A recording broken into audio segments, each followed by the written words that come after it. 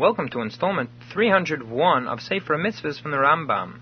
Today's portion contains one commandment, prohibition number 236. Just as yesterday we had a prohibition not to lend money with interest, so too prohibition 236 is to borrow money with interest, that the borrower also has a prohibition should he pay interest for a loan. In yesterday's commandment 235, we learned about the prohibition of interest, that someone who lends money is forbidden from taking interest for such a loan.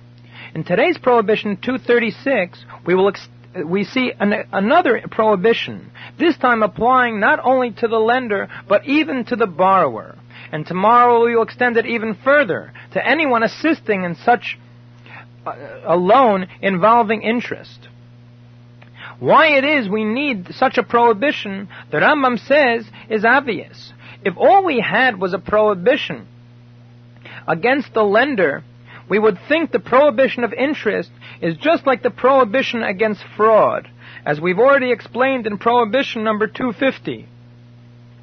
There we learned about fraud, the prohibition against overcharging someone. But let's say a buyer decides that he is willing to be overcharged. Is he transgressing any prohibition? No, there's no prohibition on the buyer, only on the seller who is overcharging. But if the buyer agrees, there's no prohibition. So too, we might think here that only the lender who is charging interest gets a transgression over here. Because since the borrower has only agreed to give interest, he is just agreeing in the case of someone else's sin, and he's not doing anything. And therefore, we have a specific prohibition to refer to the borrower. As the Rambam traces it back to the book of Deuteronomy, chapter 23, verse 20, which states, Lo sashich lachicha, literally, do not bite your brother.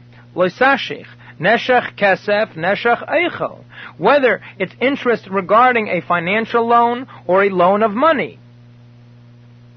And our sages say, interpret the word lo sashich as lo sinoshech, that do not cause interest to be taken. Do not cause your brother to transgress on the prohibition of interest, and do not cause interest to come to your brother. In other words, this applies to the borrower, who has a prohibition against causing interest to be taken by someone else.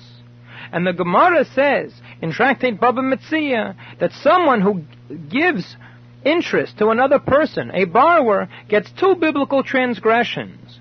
One, the transgression we mentioned, lo sashich, a prohibition against giving interest, and a second prohibition as well, lifnei iver lesitin michshel, do not place a stumbling block before the blind. As we have explained earlier in our discussion of this commandment, that this refers to someone who causes someone else to do a transgression. Therefore, the borrower who gives interest is first of all transgressing this prohibition against giving interest. And second of all, he's causing or assisting someone else in sinning. The prohibition number 299 of lifnei iver, causing someone else to do a sin. And what sin is he causing the other one to do? Yesterday's commandment 235, the prohibition of charging someone interest for a loan. The prohibition of interest does not only go on money. As it says in the Talmud, and the Rambam quotes in his legal code, and has brought lahalacha in Shulchan Aruch, that one is forbidden even to give interest of words. As the verse says, Kol davar asher yishach, that one cannot give interest regarding anything. Therefore, in the case of the lender, not only is the lender forbidden to take money as interest for the loan, but even if it's an interest-free loan, he perhaps might feel superior in a way, or that the borrower owes him a favor. After all, he did him a favor and lent him money. Therefore, he might ask the lender to do him a favor.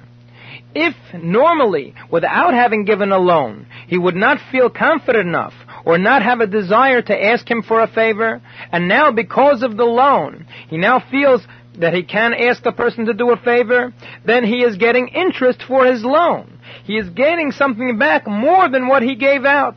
All he gave out was money, and now he's getting money and a favor that otherwise he wouldn't feel like asking for. And so too, speaking about the borrower is also prohibited from giving any interest to the lender. Therefore, certainly, as the Rambam says, he's not allowed to suddenly go praising the person who gave him the loan, because again, he's giving something back to the lender, which he normally would not do. Even just simply to offer shalom in the morning, when you see the person, when before the loan you would not have done so.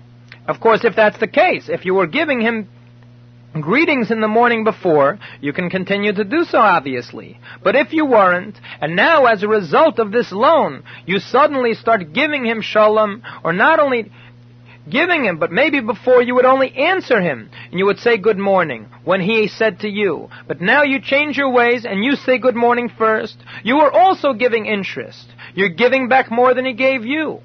And even levarchu b'fanav al shilvu, even to bless the person for lending you, which many interpret to mean even saying thank you after he has given you a loan. Saying thank you for the loan is giving him back something extra, more than what he gave you. He gave you money, and you should give him back only money, and not more than he gave you.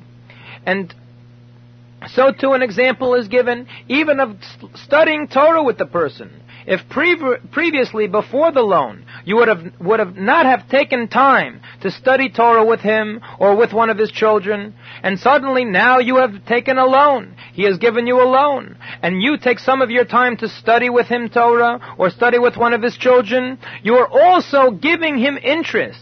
You're giving him back more than what he originally gave you, and therefore touching on Prohibition 236. This is all for ribis dvarim, for simple words. Taking a small amount of money as interest is certainly forbidden. And we can see the importance of even a tiny amount of money from a story in Zeir Chodesh regarding Rabbi Yitzchak.